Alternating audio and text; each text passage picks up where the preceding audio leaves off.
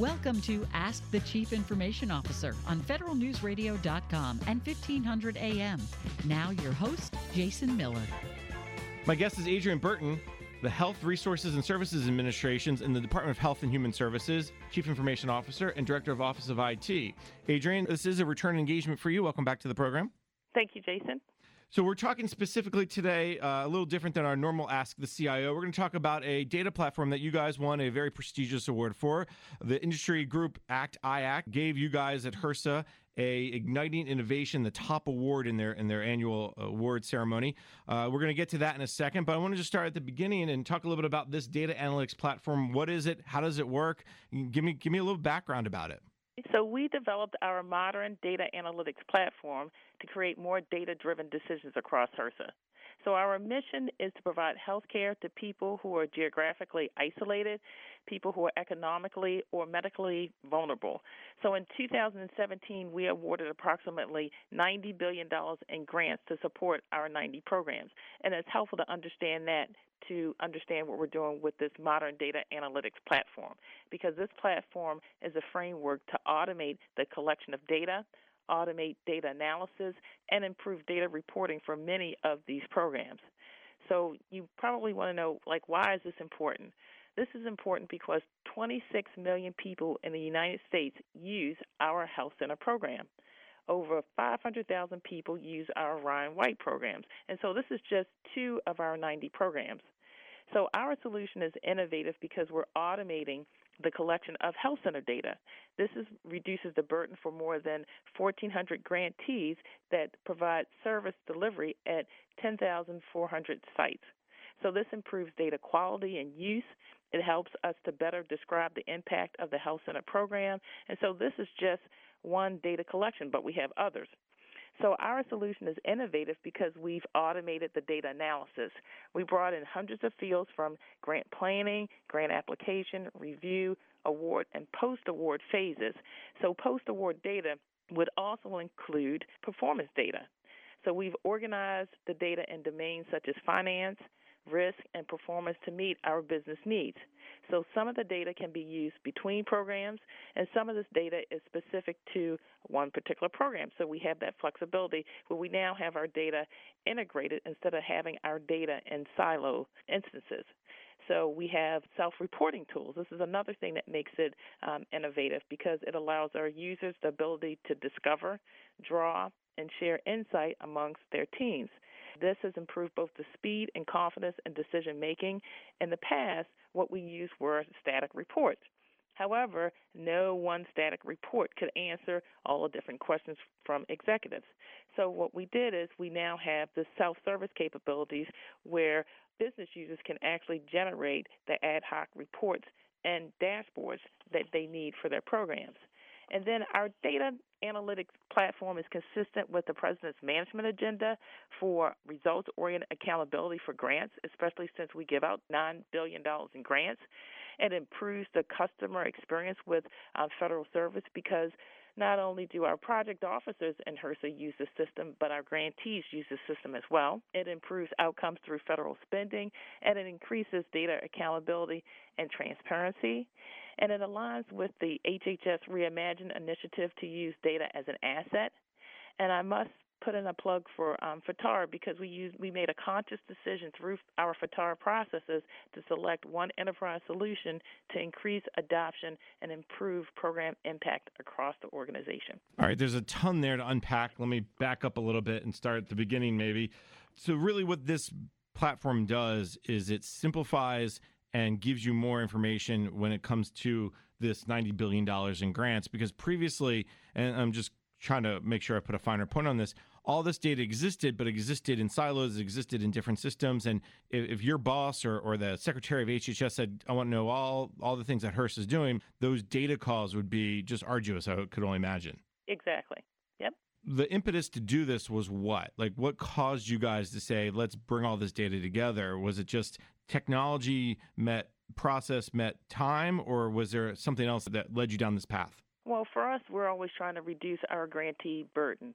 So we worked with our Bureau of Primary Health Care to work on an initiative called the UDS Modernization, where we collect data annually from our various health centers. What we wanted to do was to reduce the burden to grantees.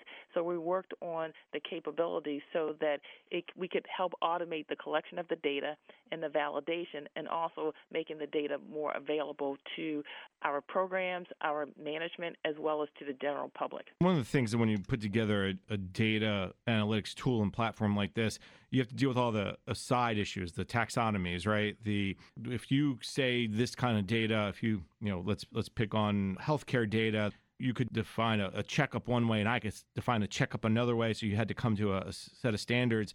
Walk me through maybe the process that you guys went through to develop the platform. Were there standards in place, and so that was the quote-unquote easy part, or did you have to come up with standards first and then start with the user needs, and walk me through the process? Well, we first started off where the program needs, and we piloted one particular bureau within HRSA, our Bureau of Primary Health Care, and what we've done is we created a proof of concept. And then once we develop that proof of concept, we can then use that proof of concept or that capability. After we did the proof of concept, we're doing a pilot, and then we're going to be implementing into production.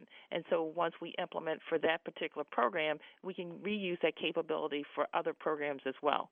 And then another thing is with the implementation of our business intelligence capability, once we implemented data marts for instance, our grants management group, we could leverage some of the data in that for some of the other bureaus and offices when they later had requests for different dashboards.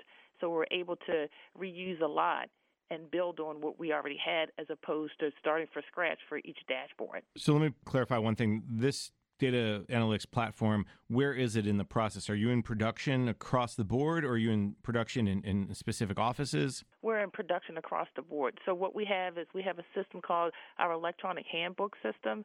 It has a core capability, and then we have different capability based on the different programs. So we have capabilities for our health center programs. We have capabilities for our HIV and AIDS Ryan White program. We have maternal and child health programs. All of those different programs have different modules that integrate with this core system. And so once we implemented the business intelligence capability in the core systems, it made it available for the other programs to be able to utilize. And I know we're going to talk technology a little bit later, but before we get there, that really is the big win here. Not so much that you were able to put together a data platform using business intelligence. I think that happens all the time in the government and the private sector.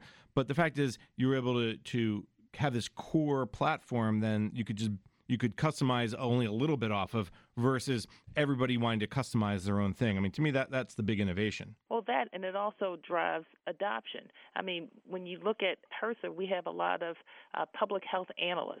And so you don't want to have multiple types of business intelligence tools because that just makes it harder to get to the end result, which is the data. Right? And so what we did is we implemented one tool, made sure that everyone that needed to use the tool was trained so that we could increase adoption and get the outcomes as opposed to having 2 and 3 and 4 different business intelligence tools. How do you deal with the fact is if the maternal and child health program person who runs it says, no, I need something different, or I need this very special thing? Did you say to them, okay, that's fine, that will come to you in the module, but what's your core needs? Is that really where you kind of drew the line, is we're just going to focus on the core needs initially and then add the modules later? Well, when we implemented the system, we made sure that it could be scalable, right? So that it had the flexibility to not only support one of the programs, but all the programs that utilize the system. And what's happened is that when one of the bureaus will see some of the dashboards from another bureau, then they'll come up with ideas about different dashboards that they would like to see for their programs. So there's a lot of synergy across the different bureaus and offices because they see the capabilities. And because it's implemented in the core, the underlying capability is there. What we just need to do is to tailor a dashboard to meet their specific program needs. So really what you're doing is, when you talk about modules, the module is in almost a dashboard, how the data is being pulled, because it all lives in a big lake or an ocean or whatever you guys call it. Do I understand that correctly? Right. We have different data marts, and we're able to integrate the different data marts depending on what the requests are. And then because everyone is using the same enterprise system, then if we need reports across the different programs, we have that capability as well. Talk a little bit about the technology behind this. Obviously, we're talking APIs and cloud, but give me a the 50,000-foot view of how you guys developed this and the technology. We have three pillars of our technology platform. So we have the data collection part, where we created a highly reusable and extensible framework to collect data through multiple mechanisms such as the web, Excel, and offline HTML files. This framework is built on a .NET Core, Angular, and REST APIs. So the system stores the data in a JSON format. We use Flex rules, which is integrated with the data collection systems to ensure data quality and integrity. And this data collection framework also supports qualitative reviews to ensure data quality. And so when we implemented this capability for one of the programs, we also made sure that it was implemented in a reusable manner so that we can reuse most of those components for other potential needs within the organization, and it can be potentially shared across different agencies or even across HHS as well. So then the data processing engine is integrated with the data collection system to transform JSON data using a combination of ETL and APIs to create data sets. And we implemented Tableau using REST APIs to provide embedded data analytics in our grants performance reporting system. We've created dashboards for senior management to provide data-driven insights, and we provided access to business users to generate reports of their choice using self-service. And so this has promoted collaboration across the organizations. And the one word you didn't say through all of that is the cloud. Or actually, the two things you didn't say was the cloud and Agile or DevOps. I imagine both of those play a role in this effort. Absolutely. So we haven't implemented this in the cloud. That would be something that we want to do in the future, but we definitely use Agile, and we've implemented DevOps, and we've also started implementing some microservices as well.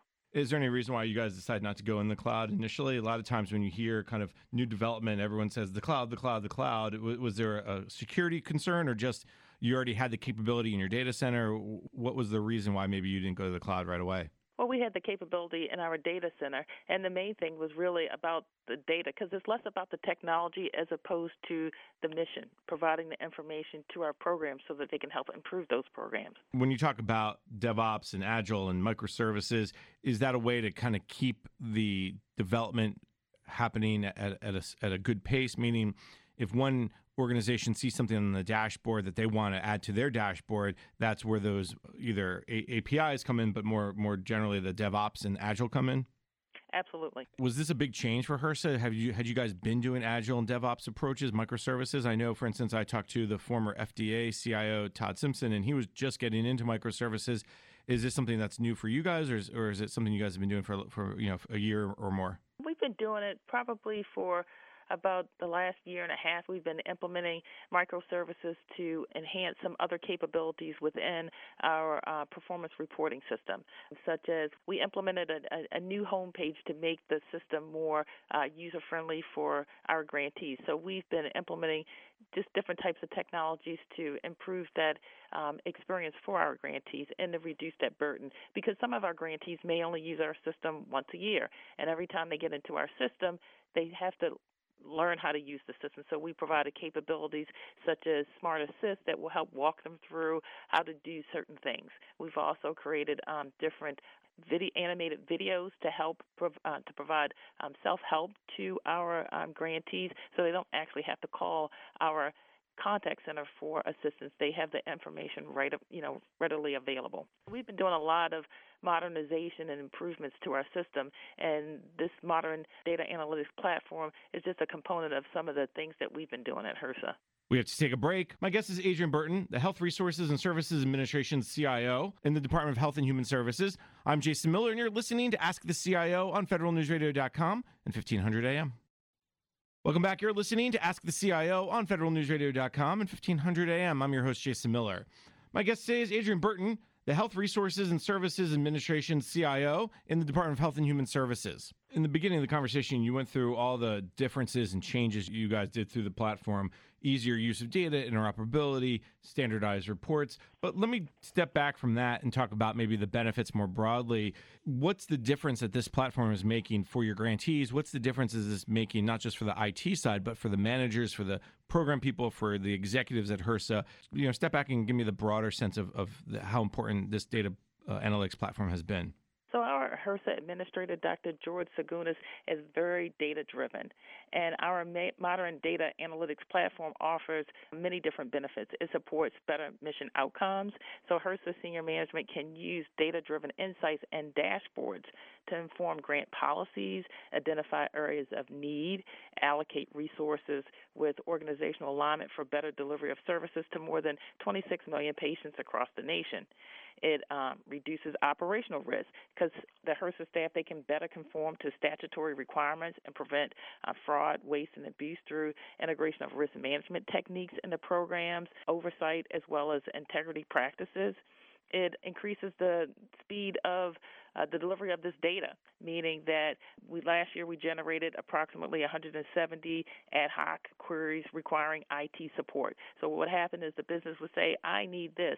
And in some instances, we would have to go work with our contractor to develop some of these reports, and it would take, a week, maybe more, depending on what the request was for that particular report. But now our solution reduces the time to insight by 40% because folks can go and actually play around with the data. So as opposed to making a decision and then you decide after you went and told the contractor that you wanted this type of report, and you say, well, what if I added this extra field? Well, with this interactive capability, they can go ahead and add that additional field, and they're able to generate the reports much quicker.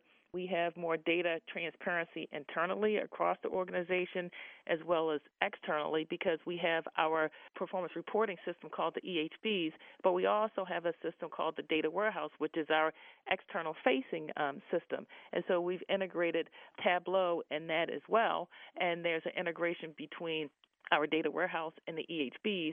In our data warehouse, we have the GIS capabilities so that we can draw maps and different things like that. And for instance, last year during the different hurricanes, we were able to use our data warehouse GIS capabilities to map out the different states and to show which health centers were closed during the hurricanes, which ones were back online. And so we would generate these reports on a daily basis for our HRSA administrators so that we could really see, what was the impact of some of these hurricanes and then which health centers were operational. We used it for Puerto Rico. We used it for Houston.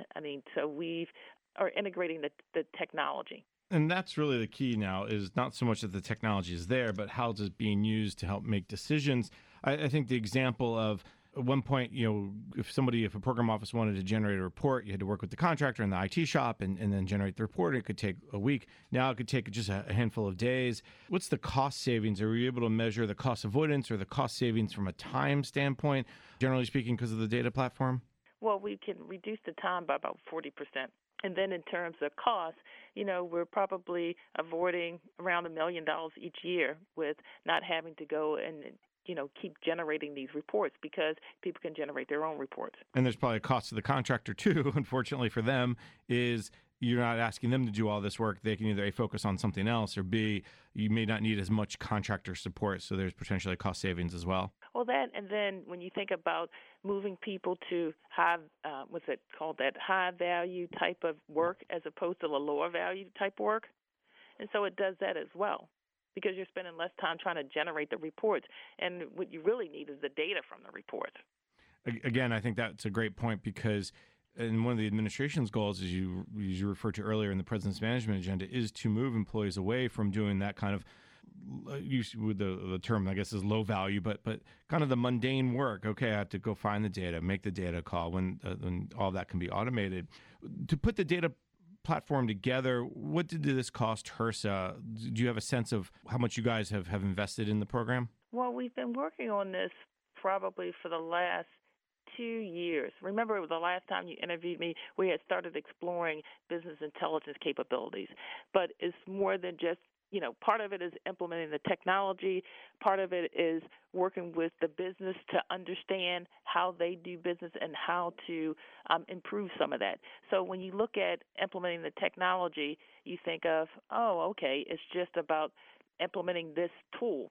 But for us here at HRSA, it's also about evaluating our business processes and business process reengineering. I know for our UDS modernization, there was a component where there was some reengineering on the business processes perspective, as well as implementing the technology. So together they came. You put those two pieces together, and then you have the transformation. It's not just technology by itself. It's a combination of different things. And from the cost perspective, have you guys put together how much has this cost HRSA to develop? We've had it in pieces. I don't have like a number offhand in terms of what was the overall cost, because what we've tried to do is implement the capabilities in pieces over time and then bring in those different pieces together. Going forward, what are some of your priorities for this data analytics platform? What's the next set of capabilities you want to add, or how do you want to continue to improve it? We want to put this solution in the cloud for better scalability. We want to enhance the platform to support predictive analytics and provide an ability to program leadership to see the impact of their decisions ahead of time. For example, risk monitoring, ability to provide a risk score to an existing grantee or organization across HRSA programs and allow program leadership to make appropriate funding decisions. We would like to automate the statistical analysis to the extent possible using R to reduce the manual effort spent in analyzing the data. We would like to integrate machine learning and artificial intelligence models for better insights and foresights, and we want to provide more natural ways for HRSA staff to interact with our platform to generate more insights to reduce the effort. For instance, we want folks to be able to use devices such as Alexa or robots for navigating across our different systems so that they can quickly identify the dashboards or metrics that are of interest to them. And then, of course, it's always a continuation of increasing our data literacy across HRSA staff through several training and adoption programs. And then, this Tableau that we implemented, and because we implemented it at an enterprise, we've even been able to use some of this capabilities for our space management within our buildings. We've been able to use it in some of our financial reporting and different things. And so folks now don't look at Tableau as, oh, my God, what is this, as opposed to, why don't we do a dashboard? I mean, that's becoming more and more natural for folks to say, I'd like to see a dashboard. And so our executives are now starting to expect that, which is really great. We have to take a break. My guest is Adriane Burton, the Health Resources and Services Administration's CIO in the Department of Health and Human Services. I'm Jason Miller, and you're listening to Ask the CIO on federalnewsradio.com and 1500 AM. Welcome back. You're listening to Ask the CIO on federalnewsradio.com and 1500 AM. I'm your host, Jason Miller.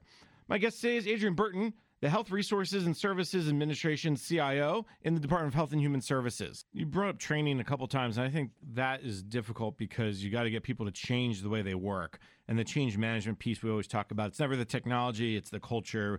We've heard that time and again over the last couple decades.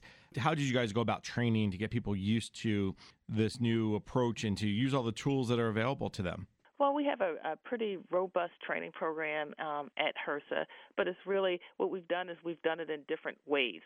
Some of the folks that originally wanted to use the business intelligence capability, and then once folks hear about it, then they want to use the technology as well. And then in some instances, we just demonstrate the capabilities to our senior management. I'm sure they go back to their programs and say, I saw this dashboard for one part of the organization. Why don't we have a dashboard? And so what we found is an explosion of different dashboards. We started with the Bureau of Primary Health Care. We now have the HIV and AIDS Bureau that said, hey, I want to do some dashboards too. And that's when we'll have the discussion about, okay, well, we already have this set up. We want you to go this route and that particular route, as opposed to trying to implement a new BI tool and bring in a different contractor and starting from scratch, as opposed to leveraging what we already have. So I think that it's really exciting to see these ideas and then the quick implementation of some of these visions that the different bureaus have in terms of how they look at their data. I know you mentioned that this has been in process for 2 years. Are you surprised by the quick uptake that it seems like HRSA and all the program offices have taken to this analytics platform? I'm excited to see it, actually. And I'm excited when people say, when they talk about using the technology and they don't mention IT in it at all, which is great because the business is driving the technology as opposed to the technology driving the business. So when I heard about our folks using it for space management, I'm thinking, wow, that's pretty cool. I'm glad. And that they were able to do that on themselves with just, the folks that manage space management. They didn't need to, quote unquote, come to IT and generate a dashboard. They were able to use that capability on their own, which is what this is really about, is putting the capability into the hands of the user. It's not about technology. It's about, providing the capabilities to folks. Speaking of that, have you shared this with others around HHS? Are you looking to say, hey, if we can do this, this may be good for pick your bureau within HHS, CDC, FDA, whomever? Have you started having those conversations with your fellow CIOs and others? Yes, as a matter of fact, I was talking to the HHS CIO, Beth Killeran, and she's talking about having a tech day with the technology that's implemented in the different operating divisions across HHS to share information. I was sharing information just the other day with 3 other operating divisions in this building about some of the capabilities. So there's a lot of collaboration and sharing that's going on. We're developing a catalog about different capabilities that exist across the different optives to make that readily available so that folks can reach out and share information. I'll give you an example of how the sharing goes on. Some of the business folks and the HR folks in HRSA said, well, we want to implement a PMAP system. We want to automate it with SharePoint workflows. And I knew that NIH had an electronic PMAP system, so we reached out to them, were able to deploy that capability in 6 months. And that was really, working out some different adjustments that needed to be made to support HRSA's PMAP process. And anyway, that went really well. It was a win-win for everyone because we were able to provide that technology to our users in a, more rapid pace. And this takes us back to the very beginning of our conversation. The reason why we're talking in many ways is because you guys won a very prestigious award from the Association ACT IAC, the Igniting Innovation. I know it's a great honor, so I'm going to get in front of your answer, but give me a sense of what is the recognition that you guys receive from ACT IAC and your fellow government and industry executives. Give me a sense of what does this mean for the program, and how is it going to kind of continue to push you guys down the path, say, hey, we know we're going in the right direction, we're doing good things. Give me a sense of this award. So, the ACT IAC award and the win first place was really exciting from a HRSA perspective and an HHS perspective because we went down and we had a booth and there were 40 different teams and we were a team from HHS. So we represent HHS, we represent HRSA, we represent the people that we serve. And so it's really exciting for our HRSA administrator because he's been pushing innovation for us, and to actually see the recognition with that ACT IAC award is just really exciting for us. I think it's exciting for our programs because they use the system every day, and it's transforming how they do business, and that's, what's important. It's exciting for my IT folks because they're just so excited to see the impact and the health outcomes. They're just excited about, oh my gosh, this vision that we had a couple years ago, we're now starting to see the impact, and they're just really super excited about this. And, with something like this, it's just a real collaboration between so many different pieces of the organization, our programs because they get what they want, our IT people because they were able to implement some really cool technology. In fact, we have started implementing Alexa in our electronic handbook system as a pilot, and so they're just really, tickled about that capability. It takes a village to do this. Our budget people get involved, our contract people, and our industry partners. REI was a contractor that worked with us on that, and we had a great partnership to roll out that capability. And, it's nice to actually present at some place like ACT IAC because, one, people can see some of the great things that HRSA is doing because I think they know our programs, but they don't necessarily relate it to HRSA as an organization and that we're part of HHS. So I'm glad we were able to share this with the whole entire IT community across government so that they can, learn or reach out to us about how we did it. And, it's just a really proud moment for HRSA.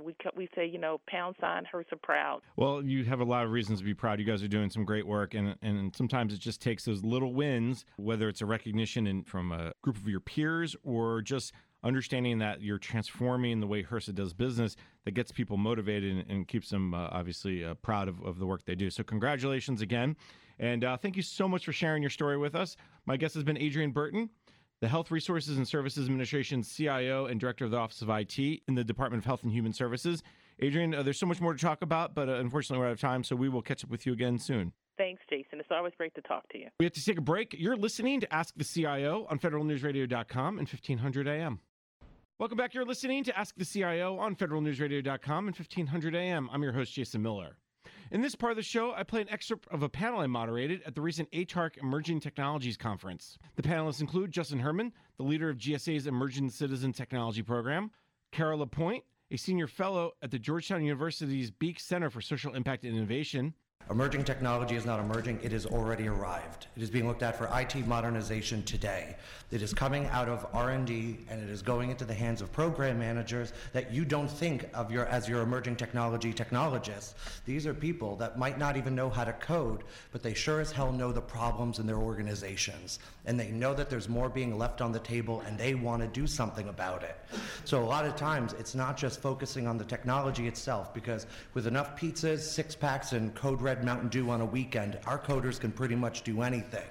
Well, what we've got to do is back up and look at the processes themselves. How are we addressing the policies, the workforce, all the ancillary things that are representative and will make it not just you have a chief technology officer, you have a CIO, you have a chief data officer, and then boom, you've got it covered. This takes literacy across our organizations for people who did not see themselves as stakeholders, knowing that they're becoming stakeholders. One of the things, and I can tell you, we can deep dive in some things later, but our program, what we've tried to do is we saw this stuff coming because we served as an advisor to individual government agencies. That's how, back when people were still talking about this 5 years in the future, GSA knew this was now, because you might not read about a press release, you might not see it on a panel, but we knew it was happening. So then we started developing government-wide programs like Jennifer, raise your hand, venture capital group. We have multiple things, a great partnership with Michelle White's team over there from FAST, and we create these government programs to let people in. But it's not just who you think are your emerging tech people. In fact, more people are signing up and asking for these services than we can keep up with the demand right now. So that is why we have to full-scale build a better new infrastructure for interagency management of what we call emerging technology, but in reality is the answer to how your teams will do more with less. And that does include robotic process automation. People talk, for instance, about GSA robotic process automation as if it's one thing or one team. It is many teams. It is many organizations. There is no area of GSA internally that's not looking at this, whether the public building service, acquisition services, technology transformation service. We have an RPA governance board within GSA, cutting across the agency. That's really how we need to approach these things, and this is the type of thing we hope to work with agencies and share with them on. All right, Justin, my one logical follow-up, of course, is when you talk about, can you talk a little bit more about the RPA governance board? You talk about it's not one part of GSA that is not looking at it, but what is the governance board trying to do? Is it standards? Is it what? Yes. In fact, most things that you would have said after that, if you continued the ... Because specifically, again, it's like the same thing when we talk about like GSA blockchain or GSA AI. People think it's one thing or one program, when in reality, these things are spreading across agencies. There's a governance board for robotic process automation at GSA because there's multiple successful pilots throughout the organization on robotic process automation. So you can't just put it in the hands of one person and call it a day. We needed to make sure that there's a stakeholder community of different skill sets, different backgrounds, different grades and levels in the organization, because ultimately, this is something that you don't have to be a coder. You just have to see and what the problem is. And I'll caveat this with a warning, though. You can, like RPA definitely can speed things up and make it more efficient. But if you have a crappy process and you put RPA or any emerging tech on top of it, you just have a faster, crappy process. That's right. Look what Elon Musk just did. Tesla announced, and I was talking with Jennifer briefly before this, that he said, they weren't making the mark of Tesla for the quarter, so they're actually reintroducing humans into the process that they had automated. RPA is not replacing people with machines. It's taking the machines out of the humans and freeing your people up to do what they do best. And if we're not looking at it that way, and your organization isn't, it might be missing the boat right now. But that's okay, because the boat's not leaving without you. Now, this crowd probably knows this. RPA is not a robot who's sitting at the computer keyboarding. It is a piece of software that is just taking mundane, arduous processes and yeah, it's not a large machine Yes. with strong metal hands that are going to take away our medicine and break our hands. Now, that'd be awesome if one day I could walk into GSA and see a bunch of robots walking around. That used to be Justin Herman, but I don't know. I've seen people on the second floor. there you go. All right. Let's jump over to Dr. Cara Lapointe from... If anybody works on the second floor of GSA, please forgive me for that. Cara Lapointe from Georgetown. Take it away. So my name is Cara Lapointe. I work at Georgetown University, where I work on blockchain technologies for social impact. So basically all the things you can think of to do with blockchain that are not cryptocurrencies, digital identity, voting, land registries, the list goes on and on. But I just retired last year from over 20 years as a naval officer. I was an engineering duty officer and spent most of my career trying to get the Navy to better adopt autonomous and unmanned technologies. So a lot of these topics are near and dear to my heart. And I love to hear Justin talk, because I always tell people the thing about technology they don't know is that the reason the government has a hard time leveraging technology has nothing to do with the technology itself. Right? I come at technology from what I call a thoughtful development or ecosystem approach. It's all the things around technology that are the challenges we really have to deal with. And if you look at how much attention and resources we put towards developing the innovative and emerging technologies themselves versus all those more mundane but ultimately really, really important things around the technology, we spend not way too much on the technology itself compared to what we're spending on all those other things. I was an acquisition professional for the government. Our acquisition processes, right? And I know there's been a lot of attention paid to them, but it's not just the laws, right? Congress has bent over backwards to try to come up with laws and ways that we can more efficiently adopt innovative technologies.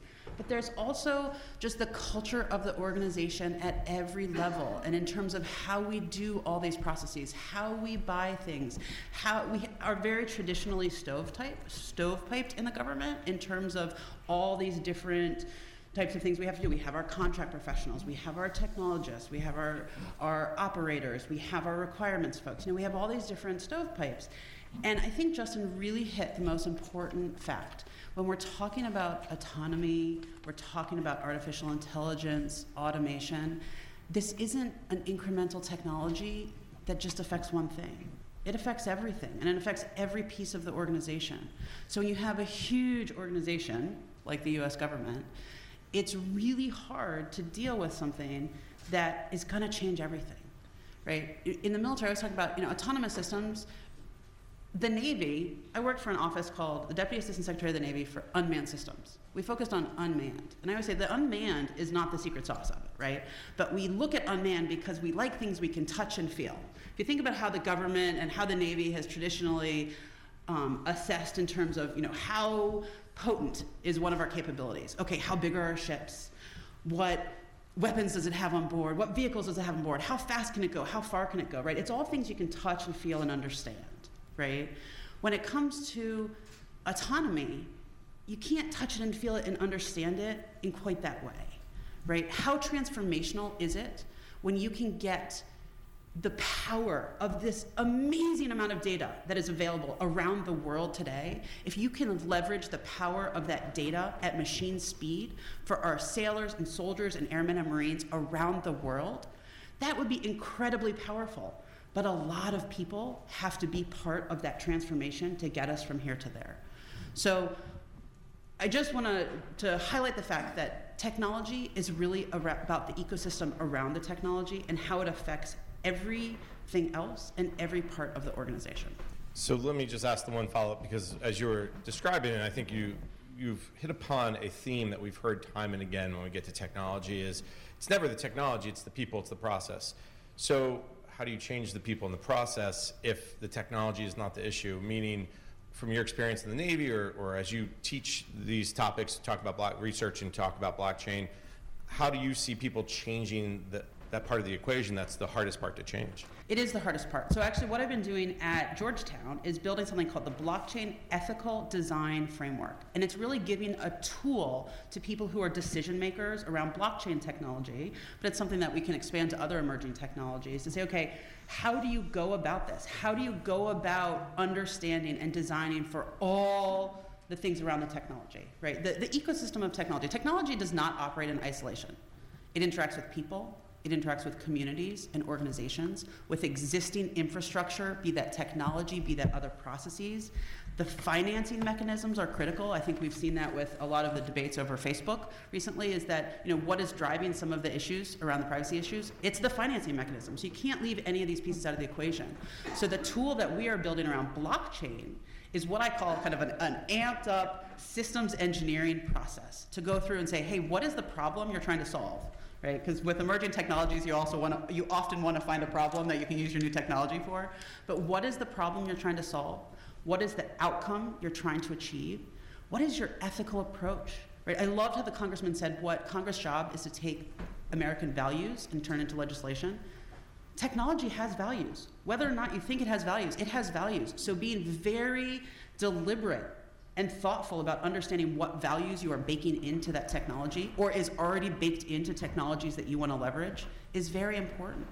And then do an ecosystem assessment, understand the users, understand the infrastructure, the communities, do a really robust process to understand all the different ways this technology is going to interact with everything around it. And you can't predict everything, but if you don't even try to understand what the consequences of the technology, other than just what you're trying to go for, are, you're going to have a lot of unintended consequences, right?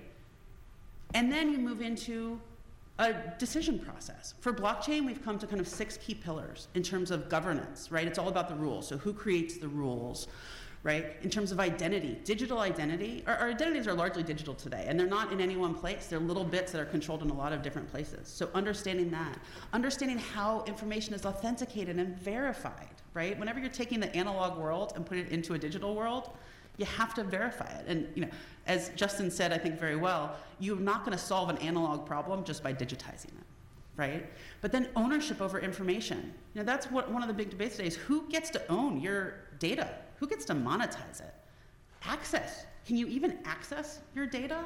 Can you control your own data? And then security, right? So the long answer to your short question is the way you do this is you actually create tools to help people who are trying to develop and integrate this technology to understand the entire ecosystem and take positive action when they are creating and integrating the technology.